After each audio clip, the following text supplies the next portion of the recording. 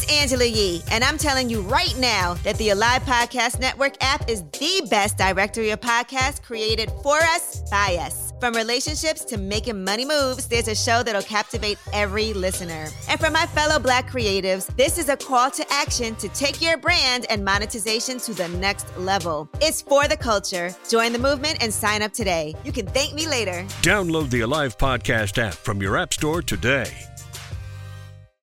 Wake up.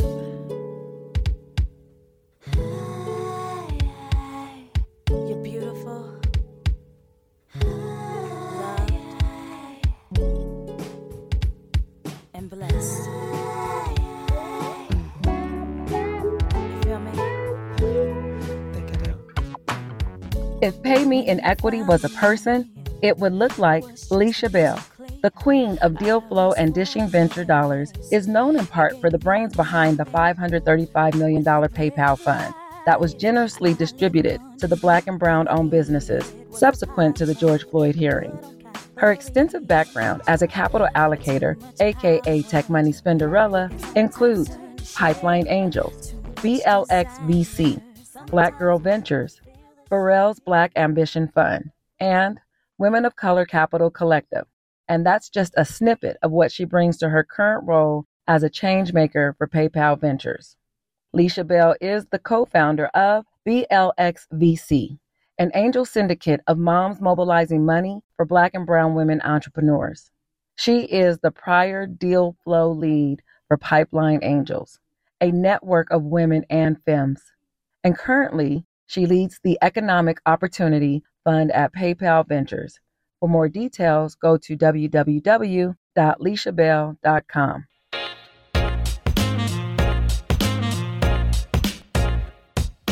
Hi, everyone. So excited to chat with Leisha today and share with you more about my journey to becoming the founder and GP of Symphonic Capital.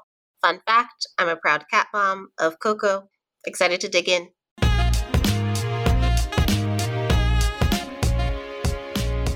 Hello, and welcome to Sisters with Ventures, the podcast where we amplify Black and Brown women who are angel investors. On this show, we will explore what is angel investing, how to become one, and why would you want to be one. We will discuss how the most marginalized women persevered to the very top of the investing spectrum. Whether you're making money moves or barely making money, listen up. I'm your host, Leisha Bell, co-founder of BLXVC, an angel syndicate run by Black and Latinx women who are on a mission to represent ourselves and claim our seats on cap tables. Stay tuned.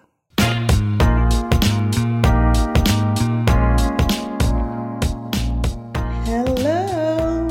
Welcome to another episode of Sisters with Ventures. I'm so delighted today to have a very special guest. Sydney Thomas, welcome to the show. Thank you. Pew, pew, pew. Pew. So we go way back. You know, I would venture to say we ventured and adventure around the same time in different ways. But Sydney is a fellow Haas alum, so go Bears. I think that's where we met. And when I started Pipeline Angels, you were like our VC in residence, right?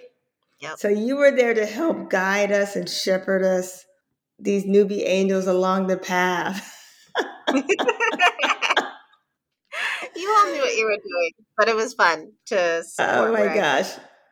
Yeah, I think you had just started working at Precursor at the time, and it was a very beautiful journey. And to see how, that was 6 or 7 years ago, and how we've all progressed in venture since then has been great to see your growth. I'm really excited to have you on the call today. And you've also been around Oaktown. So I want to give Oakland some love, for the people in the town doing it. It's so good to have you. So why don't you tell us, what's your origin story? Where are you from? Where are your people from? Yes. So I'm originally from San Diego, born and raised, so Cali girl through and through. And my mom is from West Virginia. She is one of 12. I have 30 some odd cousins. That is home for me too. And another home for me is Denver.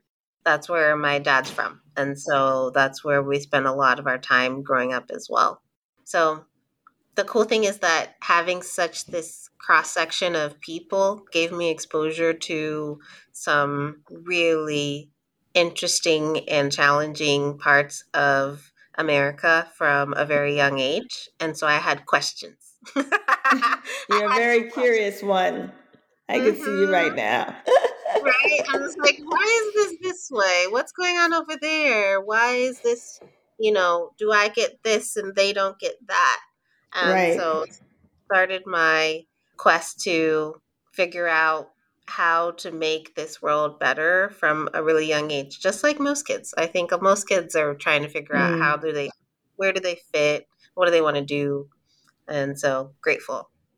Yeah. Well, I think it's always interesting where you notice something is different or not equitable. And then you kind of build in this muscle of advocacy. And as I say, you can't be a Black woman in venture without being an advocate and advocating for voices, and this, in your case, advocating for investment, and like how that starts and where that starts is like always so interesting to me. So you became a venture capitalist. Congratulations. Thank How did you. you get there? How did you know this was the path you wanted to do? How are you exposed to the industry? Tell me the steps. Yeah, I mean, so much of it was trial and error. I've had a number of careers before I got here, and I was exposed to it actually through our alma mater at Berkeley. I got Mm, there and was wondering what actually did I want to do. I think I was coming from the public sector with very little background and understanding of what the opportunity set was available to me on the private sector side. So I spent a lot of time in companies, basically interning in San Francisco across startups and large companies, and got exposed to VC through that work and was just blown away by the opportunity that VCs had to invest in this entire portfolio of companies that would impact the world in a really meaningful way. So to me, VC was an opportunity actually from day one. I saw it as an opportunity for me to have a significant impact on the world. I, this was 2015, 2016. Berkeley hadn't yet built out much of its connected tissue to the VC ecosystem. And so they mm-hmm. didn't have a lot of folks to introduce me to. And so Career Services actually told me to try and find some folks on LinkedIn. And so I did. I went on to LinkedIn Premium, cold emailed a whole bunch of folks and got some intros and found my way in. I basically, with my previous job, sat down with my old boss and was, I don't really know what you need me to do, but whatever it is, I'm down. I just want to be here to learn. I have so much Yeah. that I want to do in this industry, and I just need a foot in the door. And so I Yeah. started, just doing everything: social media, accounting, back office, and transitioned into front office over my career there and spun out to launch my own fund. That's great. That's great. So let's talk about your first career in VC, what you were focusing on. You talked about you did various hats and various things, and like what led you or inspired you to take that bold step of going out on your own? Yeah. Somebody actually asked me today what I'm most proud of, and it's that. I think Mm, that so many folks get, very rightly so, I think, really blinded by the money of actually being in. Once you get into VC, it's already so hard to get in that once you're right. in at any seat, you want to hold that seat warm as long as possible because you might not have another seat if you leave it. And I decided to leave that seat and create my own seat. And it's been a journey, a privilege, a blessing, completely overwhelming experience all into one. And I had very strong conviction of what needed to exist. I think that we've seen a proliferation of pre-seed funds exist over the last 7 years, which I'm really excited about being on the vanguard of. And Yeah. we've seen seed funds get larger and larger and larger. And so we actually have this category of companies who, after they've raised their pre-seed fund, have no one to turn to raise their $2 to $3 million seed round because the seed funds are so large. They need to invest in a 5, 10, 15, $20 million round. The people who are usually stuck in that gap are people who don't have the credibility, however you want to define that word, to jump into those larger rounds, which largely tend to be people of color, women, particularly women of color. And so I decided to build a fund that's investing at pre-seed, but reserving the majority of its capital to double down and build out these companies once they graduate into seed and give them that opportunity to really create that track record of a company to get to product market fit, to get to significant traction, to actually build that product and have that consumer base so that when they go to Series A, it's a completely no-brainer. Of course, they're going to win. Yeah. Yeah. I'm glad you talked about it because there is a big hurdle getting from seed to Series A. Especially the funding ecosystem is very different at Series A, right? You start getting institutionals involved, and it's kind of like the big hurdle that's hard to clear from seed to Series A. So I love that you focus on that. Why don't you tell us about Symphonic? That's the new name, right? Yes. Tell us about it. Tell us about your investment thesis and what you're excited about. Yeah. So, yes, we recently rebranded as Symphonic and officially launched. I'm so excited. So much of the rationale behind the rebrand was that we had a real opportunity, I think, to use the name to quickly and succinctly share with the world what we were building. And when I think of a symphony, I think of a collection of the best players who are brought together to create something powerful. That's the thesis. We believe that it's every company is a sum of its parts, and that when you have the best parts together, you make the best company. And we take that seriously from firm building culture as well. What I'm building also is a company. I'm building Symphonic Capital, which means I need to have the best players in each seat to create something powerful. And you might have seen on my LinkedIn that I have, cheekily named myself the conductor. And when I shared that, I got an amazing quote back someone shared with me, which is that a conductor's job is actually to stay silent. It's not to make a sound. It's to make everyone else who they are conducting the most powerful version of themselves. And Yeah. that's my job. It's to help these founders become the most powerful version of themselves, my co-investors become the most powerful versions of themselves, my colleagues the most powerful version of themselves. That's the job. Well, Harriet Tubman was a conductor. So I think you're in a great company. I love it. I didn't know that. I love Yes. that. Is Yes. that what she So, called herself? That's so cool. yes, she's like the conductor of the railroad. So, I love it. To me, I already took out all the meanings of this, and I love how it plays out, literally plays. So, tell us about your fund focus. So you might have guessed from sharing more about my background and, having that connected tissue to West Virginia and also Denver. My dad is also a retired kidney doctor. And so I grew up a lot around wealth and health. And so particularly access gaps pertaining to both of those areas. And I've been fascinated with it ever since. And so my track record at my previous fund, those are the deals I gravitated to. And I realized that they also, when you focus on these companies and particularly on underserved areas, they have the opportunity to do really well because most VCs don't know about these communities. And so they actually don't know where the gaps are. So I'm Right. really leveraging that to really take advantage of this space that I think other VCs are ignoring to, I think, return the fund multiple times over. That's great. That's great. And I think, in VC, we talk about your superpowers, right? And it's kind of like who you know, what you know, In our case, lived experience is really important in being able to really source those great deals by these problems that are just not getting fuel to be fixed and saying we need to fix them and we prioritize them by putting capital towards that. So that's great. And, I'm like a fintech baby too. So I love things all around financial inclusion and making that more accessible as well, right? Because you really can't have wealth without good health, and good health without, it's hard to get without wealth. Like that relationship is pretty important. So I love that you focus on that.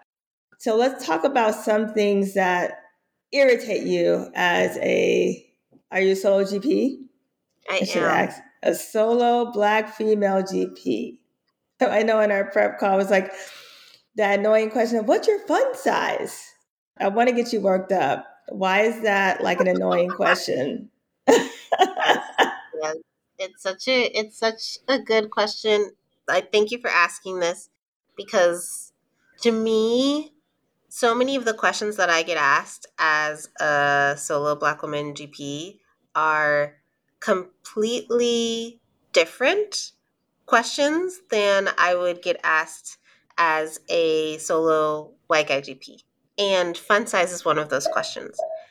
I know many white guys who have raised two, three, four, five funds.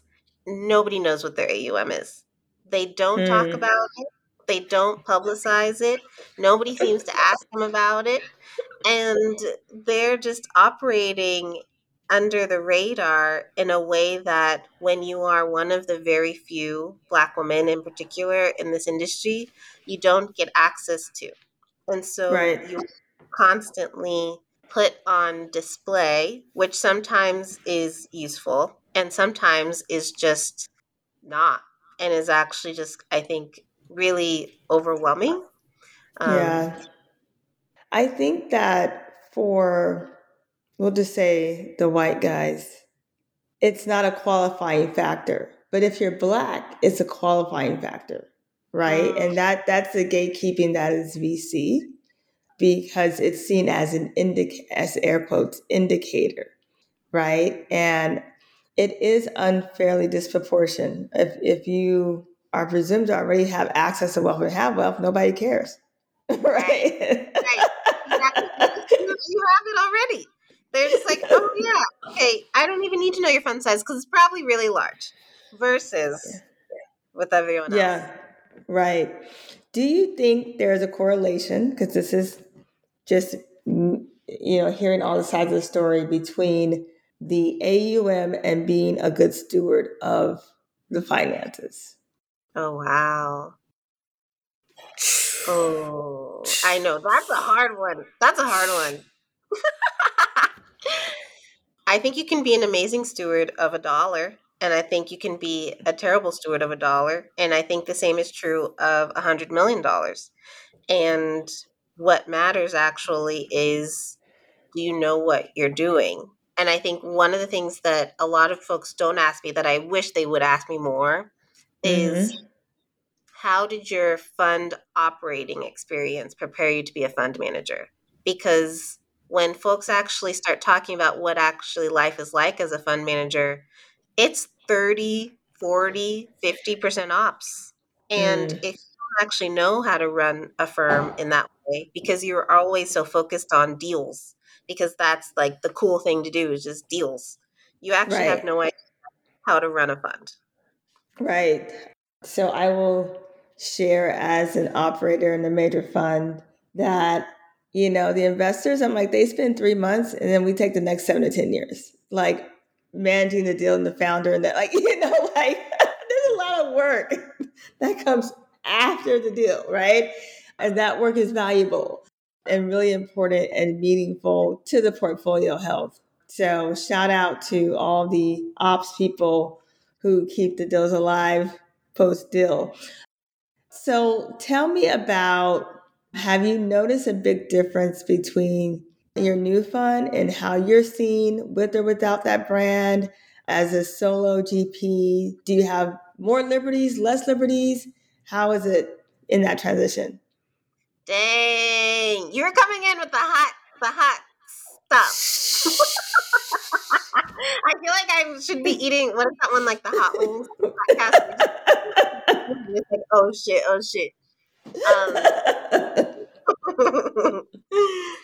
I think that one of the things that I underestimated when launching my own fund was how little people knew me. I thought that they already knew me. I thought that, I talk a lot. I'd been on a lot of podcasts. I'd done a lot of writing. I had been very, I think, purposeful with building a brand for myself. Yeah. And I was surprised by when I was building something on my own, the shift in like basically feeling like I had to start from scratch some of those things that I had been doing.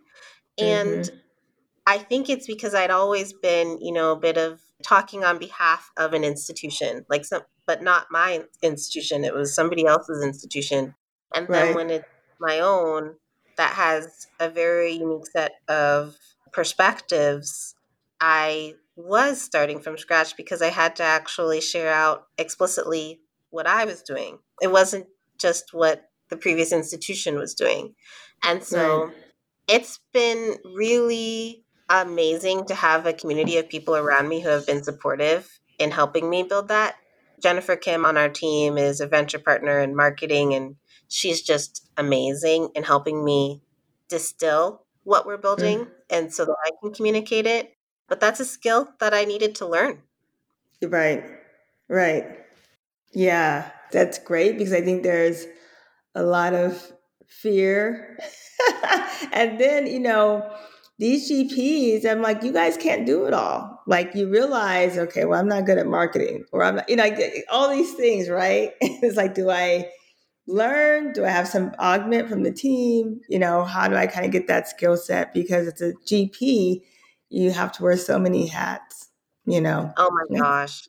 I remember at the end of December bringing together my venture partners and outlining all the things that I needed to learn for us to be successful within the next quarter.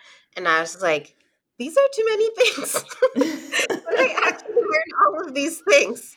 And I think back to why I say I'm just so proud of myself for doing this and proud of anyone who does this is that you are on this very aggressive learning journey and the timeline is tight. And so I think it's a really beautiful opportunity for you to actually see what you're made of. Yes, see what you're made of. That's a great segue to our final question, because now we see what you're made of. Okay, and it's a lot. What would you tell your younger self? Aww. I would tell her that she should listen to her body more. I think that oftentimes my body has told me everything I needed to know, and I've just pushed past it to do the thing that my head thinks I need to do. And I think when you listen to your body, you actually do the thing that you need to do every time. Yeah, trusting. Well, your body is doing all kinds of weird things as you're growing up. It's scary. It's scary. That's so true. Right. Start trusting it after 18. Yeah, that sounds great. Oh my gosh. So how do our listeners get in touch with you if they want to support your fund, follow you? Yes. Well, I would love to hear from all of you. My email is Sydney, SYDNEY, at Symphonic, SYMPHONIC.VC. And you can also check us out on our website, which is symphonic.vc. That's perfect. Well, this has been a lovely conversation with you. It's so great to see your growth and your progress and taking bold, courageous steps in this VC world and being the change you want to see and investing in the change you want to see. Trailblazer, waymaker, conductor. I love it. Keep doing what you're doing, Sydney. It's been an honor to have you on the show today. Oh, thank you so much for having me. So grateful for the work you're doing too. Thank you. No problem. All right. We'll see you next time at Sisters with Ventures. Thanks, everyone. And that's a wrap. Thank you for listening to the show. Please subscribe, tell a friend, check us out, let the world know. You can find out more information about this podcast at LishaBell.com. And remember, be an angel, invest.